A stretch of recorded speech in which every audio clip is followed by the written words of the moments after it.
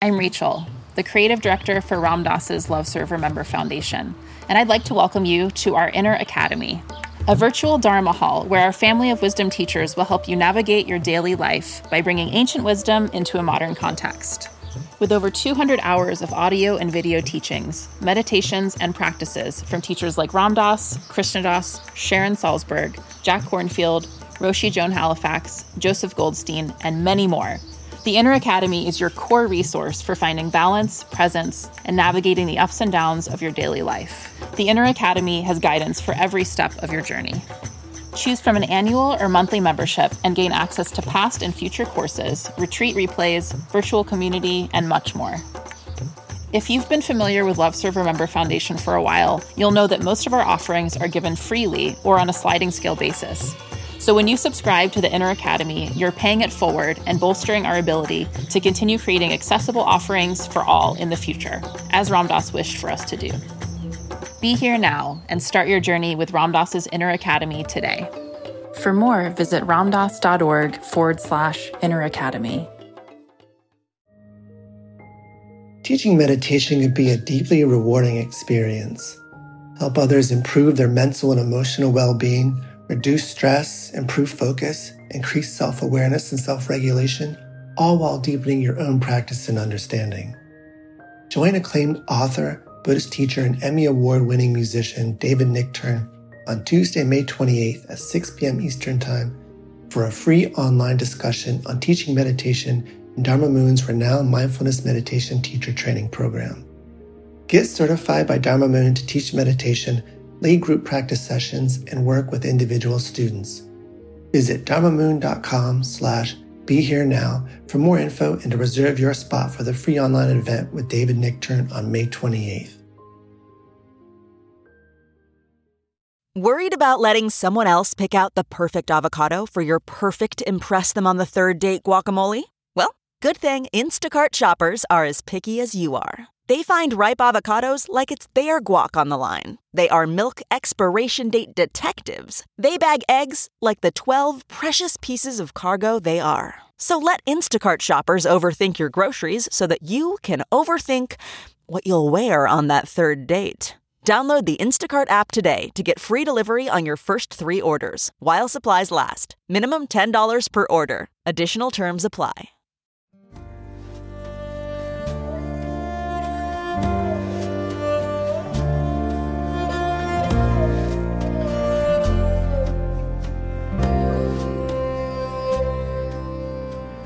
Welcome to the Krishna Das Pilgrim Heart Hour. In this podcast, Krishna Das shares his warm-hearted and down-to-earth path to the divine. If you are interested in supporting Krishna Das's podcast, please go to BeHereNowNetwork.com/KD. When you're in a place like this, you know, the decibel level you can... Earth? Yeah, well this environment. You Jeffrey Hall? You're not worried about how loud you're singing or whatever. When you're in like an urban flat or a space with neighbours, you have these... Is the practice, does the decibel level have anything to do with it? Or It just depends if you want to live, you know. If you don't want to live, just sing really loud. Your neighbors will kill you, you know. Sure, you know, everything has to be appropriate. I don't lay my trip on anybody. People are invited in. So if I'm in an apartment building, I don't sing at the top of my lungs, which is why I like to live alone in a quiet place so I can scream and yell and do all the stupid things I do.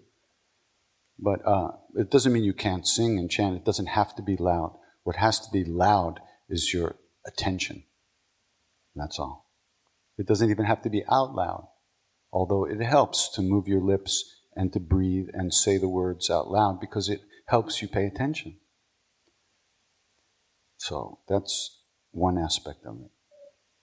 The other aspect of it, of course, is that when we do this as a group and other people here, they get blessings of the name. They hear the name, and even hearing the name is a great blessing. But in India, they understand that. Not in the West. They think you're crazy. They call the police. So, unless you want to go to jail, quiet. You don't need to play a harmonium at 3 a.m. in an apartment building just to get off. It should be more inside. If you're in a 20,000-seat auditorium, you got to be loud. Like in Brazil, we sing outside in this Yoga for Peace Day in the park, right? There's like 20,000 people there. And it's so loud. And the speakers we're on a stage like this, but the speakers are about 40 feet high, like a rock concert. And you go like this, and it's like, ah. I like that. Hi. Hey. So recently, an Indian teacher of mine who grew up in the West, she introduced to me the idea that there's essentially kind of two paths of bhakti going on in the world right now. And it's kind of this bhakti revolution, you could say almost. And it seems like that in the last 5 years. But she said, there's kind of this Western path of bhakti where we tend to intellectualize so many things. And exactly like you're saying, we go inside and we find what's inside. And then she kind of dropped this bomb on me the other day where she said, well, there's that, but then there's also this more Eastern path of bhakti where we rely on the guru principle, and that it's not just a principle, but that there's this realized being who is alive, who is awake, who actually transfers his or her darshan to you, and that transfer of grace. So both of these paths, by the way, she's saying are equally beautiful. There's no, and they're not even, exclusive of each other. They mix with each other, obviously. But what she was saying that was so interesting was that this more Eastern path, relying on the guru and having known a guru that is realized, it's kind of like hitting the accelerate button to finding love in this unconditional state. And so I guess my question is, A, do you agree with that? And B, if you do, why or why not?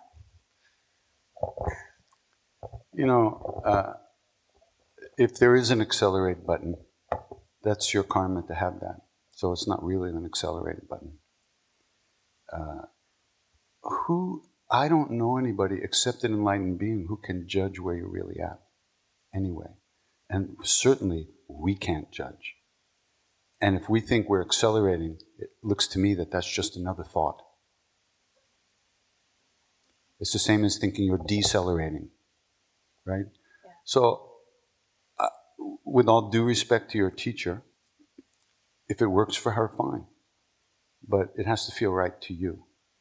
And as far as, was she saying that she knows a particular guru that she's talking about? In general, she was... No, let's hear it. She was speaking of Amma. Amma, okay. So if you feel devoted to Amma, that will certainly make you feel good. But it's not... To say that if you think that all the devotees of Amma are accelerated and you're not because you're not a devotee, that's not accurate. I love it. Thank you. Amma's great. She's a good guru. She does good things. She's one of the few gurus that you never hear anything bad about. Yeah. When they clean out the cesspools of shit, she's the first one in there. Yeah. I wouldn't get in there. But she's the first one rolling up her sleeves, shoveling shit out of these holes. So she's a good one. There's no question about it. But that doesn't mean she's the only one, and it doesn't mean she's yours or you're hers. Everybody has their own thing going on. Life is big. So whatever works for you, you have to find that. You have to feel it's right, and then you have to follow that. Nobody can tell you. And you can't manufacture love. Love either happens or it doesn't. You're either sitting alone in Starbucks looking out the window hoping somebody's going to come by, or you're not. It doesn't matter. It's going to happen or not happen. You can't make it happen. It's the same with devotion. You might think Amma's great. You might think she's really beautiful, but your heart's not moved in a certain kind of way. What are you going to do? Decelerate? Yeah. It doesn't mean you're decelerating. So there's no way of judging these things. Yeah, I met her and it was amazing. It was beautiful, but I did not feel that type of First time I met Amma, she gave me a really big hug, and she goes, Neem Karoli Baba, Neem Karoli Baba, Neem Karoli Baba. It was my guru, right? Yeah. So. Thank you. And then I used to go sing for her, especially in New York when she came to New York. But the fighting for stage time to sing to her got so intense, I just said, forget about it, what do I, let these people fight. They were ready to kill for 3 minutes to sing on the stage for her, So I don't need to do that, I'm happy, fine. It was an offering I was making. If it wasn't going to be accepted, they didn't want the offering, that was fine. So it's just weird, what happens around gurus. In my day, we would kill if somebody got between me and Maharaji, I would, so that's just the way it is. You can't help it because all your shit comes out. When the love button is pushed, it becomes chaos, which is why we're so scared of love, because we become so vulnerable. When your heart opens that way, as great as it is, it's just that scary too. I'm just really interested in your earlier influences. I'm sorry? I'm interested in your earlier influences. Influences. Pre-Maharaji. Like, for example, I have a deep Jewish background. I had a choice to come between rhythm and Jews this morning, singing with my sister, or coming here. So I do both. And it works kind of nicely. Mm-hmm. But I wonder, you talk a lot about Maharaji and after, but what were your earliest influence, and the roots you talk about? Were the roots, did they come earlier? Or? The first religious, spiritual stuff I got interested in was really Buddhism. I read this book when I was in high school that said, in Buddhism, your enlightenment is up to you. And I thought, wow, I like that. Because, when you're 16, everybody's telling you what to do and what not to do. And here this was, it says, my enlightenment is up to me? That's fantastic. So I started getting interested in Buddhism at that point. And, of course, we're talking about the dark ages, There were no gurus, there were no teachers coming around. There was no yogis in New York. There was a couple of them, but I never got the hit from any of them, especially.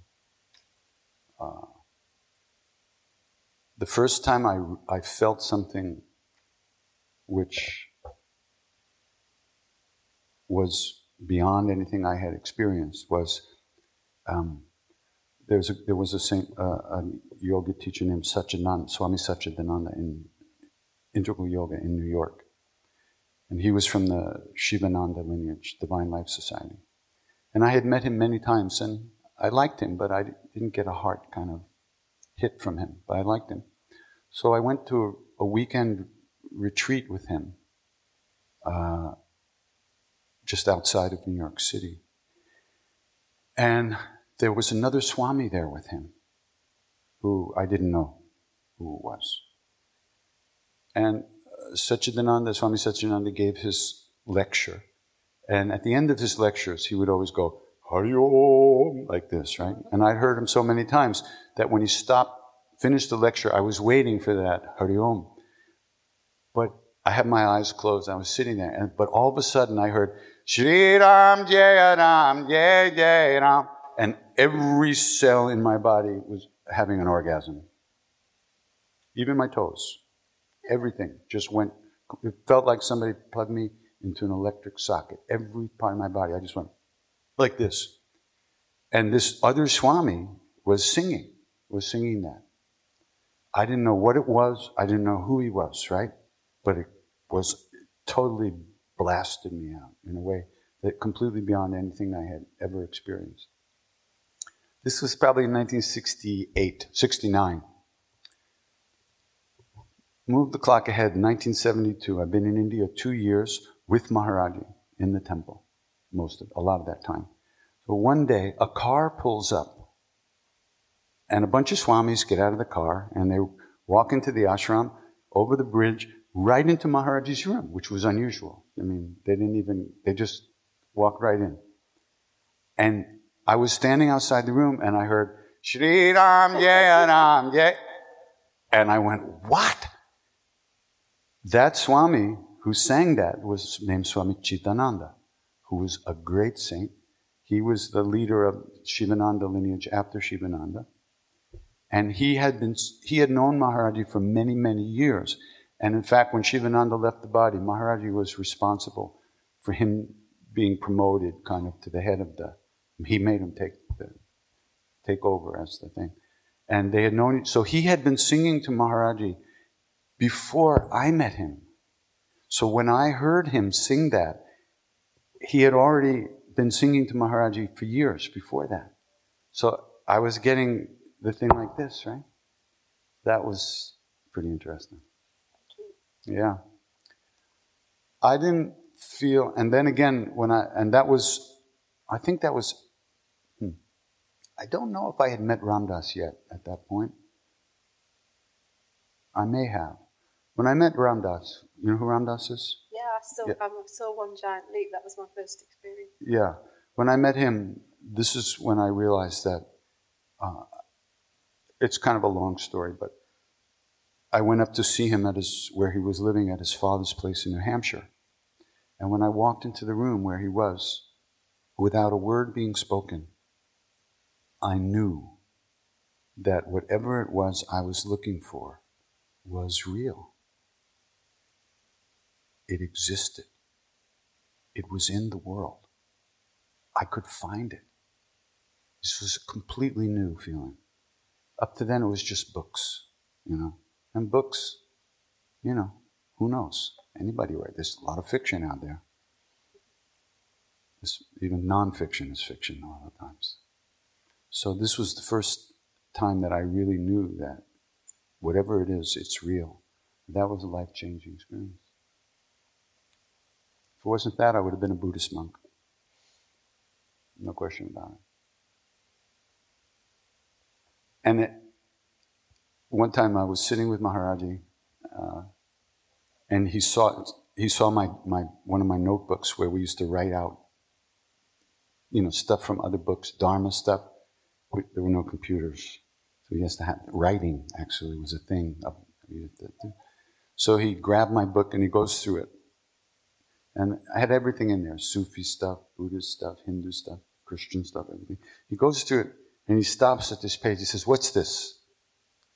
And I look and I went, "Oh shit, it's Buddhist. This is Buddhist prayer."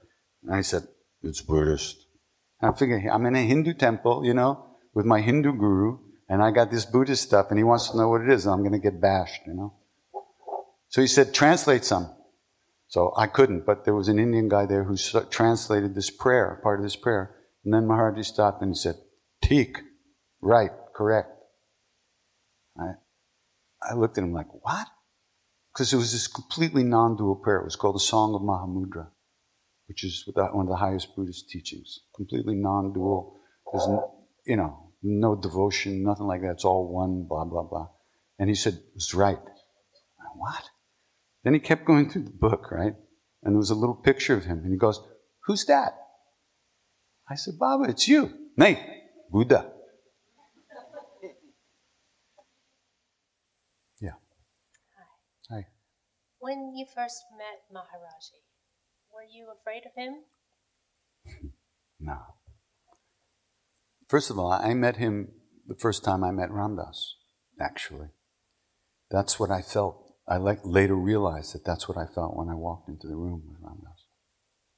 It was his presence. And when you fall in love, in that first 30 seconds, or maybe if you're lucky, a couple of days, when you fall in love, is there any fear in that moment? There's a lot of stuff. I mean, there's maybe anticipation. There might be, but there's not. All you want to do is give yourself to that person 100%, right? And that's what it's like. Sometimes when you feel that energy, it can be a little frightening. Because you think it's coming from another human being. Or it's between you and another human being. A guru is not a human being. That's the difference. Because guru doesn't want anything. A human being that you might be attracted to wants something from you too. And that's where you feel the fear. Can I give that? Am I okay? Is it there? What if they don't want it? You know? But when you meet love, real love, it's not, there's no business involved. You know? It's not a relationship with a guru. Because a guru is not something else, someone else. Guru is you. The guru is your own true being, manifested in a body at that moment. If the guru's in a body. It doesn't have to be. Doesn't have to be. So it's not two things. It's one, it's that love that you are. And you recognize that. And there's no fear because it can't be taken away from you. You know, in relationships, we're always worried that the person's going to withdraw their love and affection. So we're constantly involved in giving them what they want, so they won't do that. And they're doing the same thing with us. So it's work. But love is not work. Love is who you are. And when you meet love and enter into the room where love lives, it's very different. You recognize yourself. You can completely relax because you recognize yourself as being love too. It's not about anybody else. And everybody's included in that also. So it's just a different level of stuff. So how did it come that you felt depressed when Maharaji went? Because good this question. is a little Good question, yeah. I'm a schmuck. There's no doubt about it. I got attached to his body. Right? But how comes you met him before without seeing his body? Exactly. I wonder. That's how big a schmuck I am. Really. I felt him before I even met him. And when I met him, I recognized that.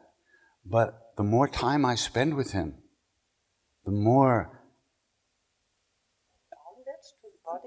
attached I got to his body and watching him move. And you know when you're madly in love with somebody, everything they do is like, oh wow, you know? So it was like that all the time. And then the body went away. And I really flipped out. I just did. I'm sorry. I can't say I didn't. I wish I could say. I know there were other devotees who said, oh,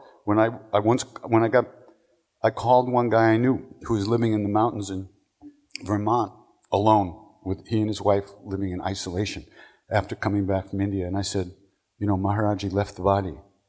And he said, oh, I thought he left the body a long time ago. There were people like that. I wanted to kill them.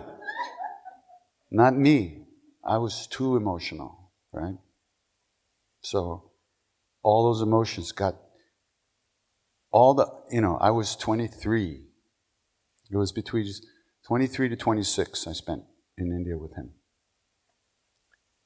And all the failed relationships I had had before that, the really unhappy, neurotic attempts at relationships, all that stuff was in me. And here was the perfect lover, right? The one who's just complete love. I mean, even when he yelled at you with love, And you felt it. It was like, he never could get angry. Even when he looked like he was angry. It was funny.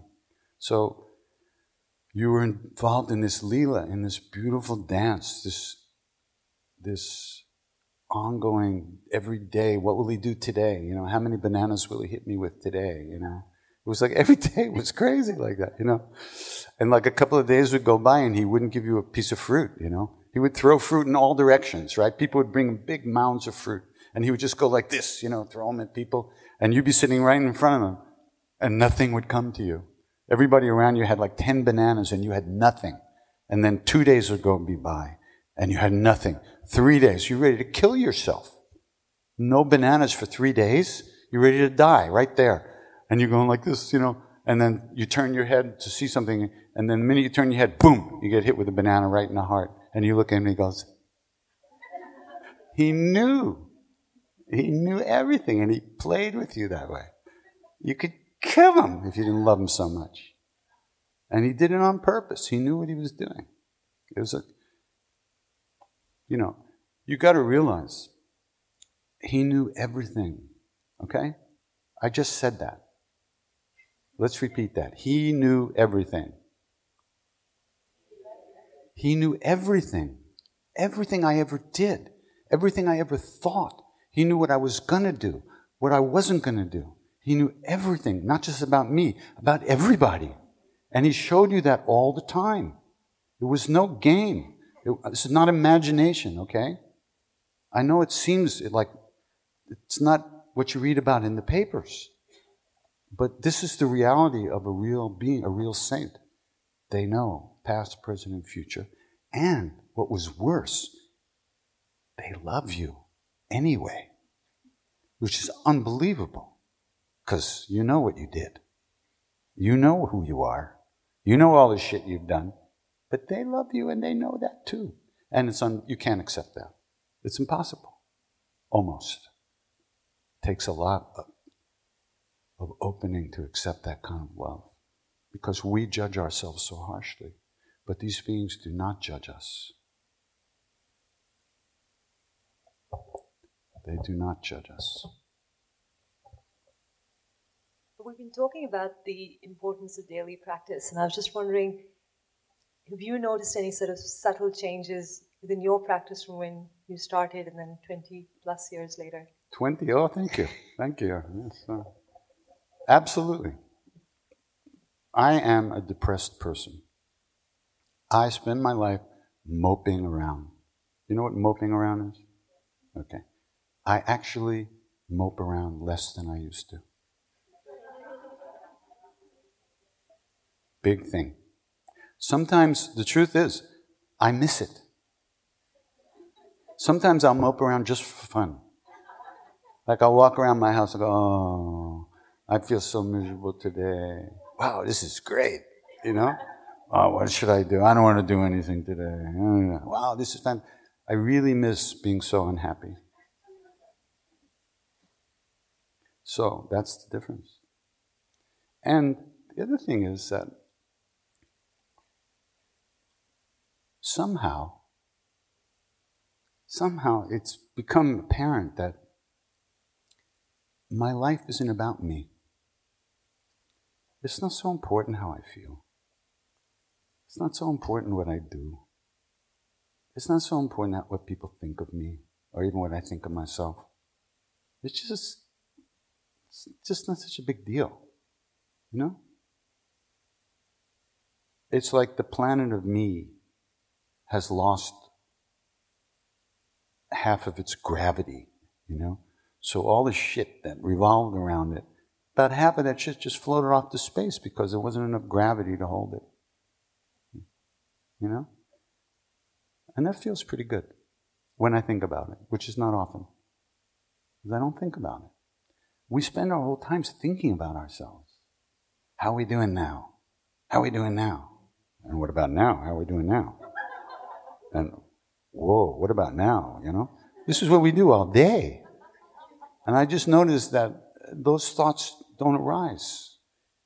See, because it's not like you're thinking that. You didn't make a choice to think, now let me think about myself. How am I doing now? No, that thought arose and you went for it. So if the thoughts don't arise, they just don't arise. So over time, I notice, and you will notice, everybody would notice, that you spend less and less time in heavier negative states of mind, thinking about yourself all the time. It just happens that way. You just spend less time thinking about yourself and more time full of something else. Being, presence, Ram Ram. So eventually those thoughts of me just don't arise anymore, and then something else, you know, then you've recognized your true nature, because those thoughts cover it, are clouds covering the sun. And when they don't arise, the sun shines. It's not like the sun isn't shining all the time, especially here. It's just fucking cloudy around here. But by practice, those clouds dissipate.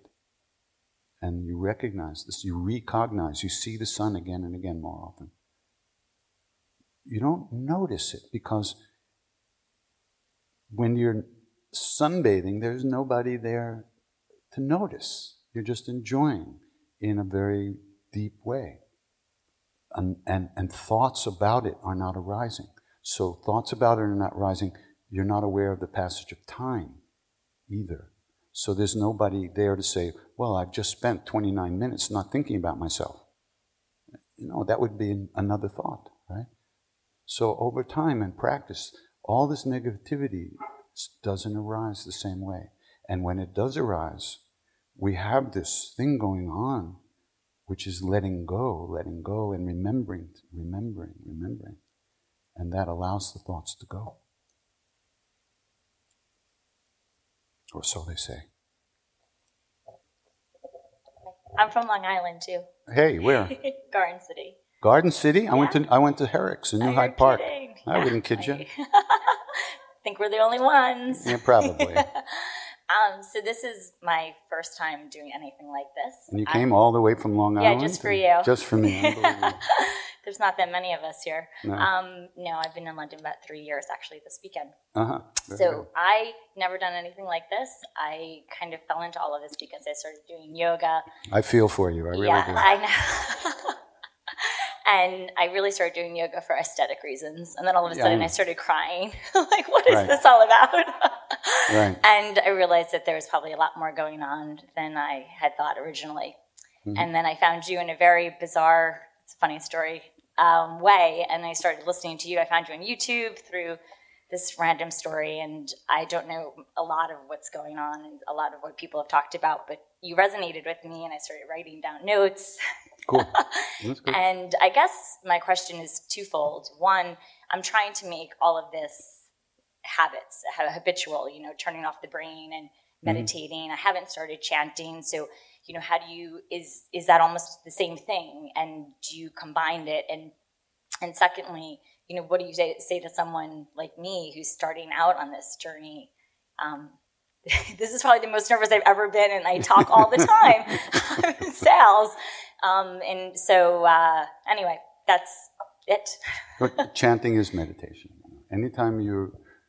Any practice you do that helps you, that allows you to release your thoughts is a meditative practice. Chanting also adds the repetition of the name, which has its own magnetism, you could say, which kind of attracts the mind, attracts the attention as well, so it helps even more. You can watch your breath and, stuff like that. Those are all meditative concentration practices. Meditation is a big subject. It's a very subtle, deep subject, but you start certainly from wherever you are, and you start by trying to quiet the mind, which that doesn't mean holding it down. It means begin to remember to pay attention. You start some practice going, whether it's the name or counting or watching the breath, and then you realize that you've been sitting there for half an hour and you haven't watched one breath. So you come back, that's all. And then the next week it might be 29 minutes, and you come back. 2 years from now it might be 15 minutes, and you come back. You never know. But the idea is, every time you come back, this is a miracle. If there's anything that you could call a miracle, it's coming back from dreamland. Because we spend our whole lives dreaming away. I call it temperature checking, what you said before. How do I feel now? I'm constantly taking my temperature. Uh-huh. Right? How do I feel now? How do I feel now? Right, yeah. Temperature checking. Yep. And it's, I thought you should have been a nurse. Yeah, exactly. I don't know if you'd want to trust me with any vital organs. Yeah. But you're from Long Island. I trust you. Maybe some, yeah. I don't know, NHS here. But so, this has been really great. So. Yeah, but asana practice is great because it involves the body and paying attention. If you don't pay attention, you fall over. So you have to pay attention. So that helps you train yourself to pay attention. But, there's no hurry. Okay? Right. There's no hurry. You're not going anywhere. You're trying to get here. Exactly. So there's no reason to run around hurrying to get here when you're already here. You just have to recognize it. So you just start doing something, you're doing fine, you know? Anybody from Long Island is already blessed. Yeah, exactly. So, Long Island, expressway, exit 37, right? Yeah, I used to get off at 34. 34, yeah, I know. I was just there the other day, you know. I was on my way out to the end of Long Island, out to Amagansett, East Hampton. And so I drove by my mother's house where I grew up, and it wasn't there. The people who bought the house knocked it down and built a completely different house. That room up there where I tortured myself all those teenage years, it was gone. It was the weirdest feeling. That little house that had all that stuff. With my parents and me yelling at each other, fighting, my sister, all this craziness, it was gone. It just didn't exist anymore. It was the weirdest feeling, I tell you. So, impermanence, everything's always changing. So, enjoy. Take it easy. Be happy.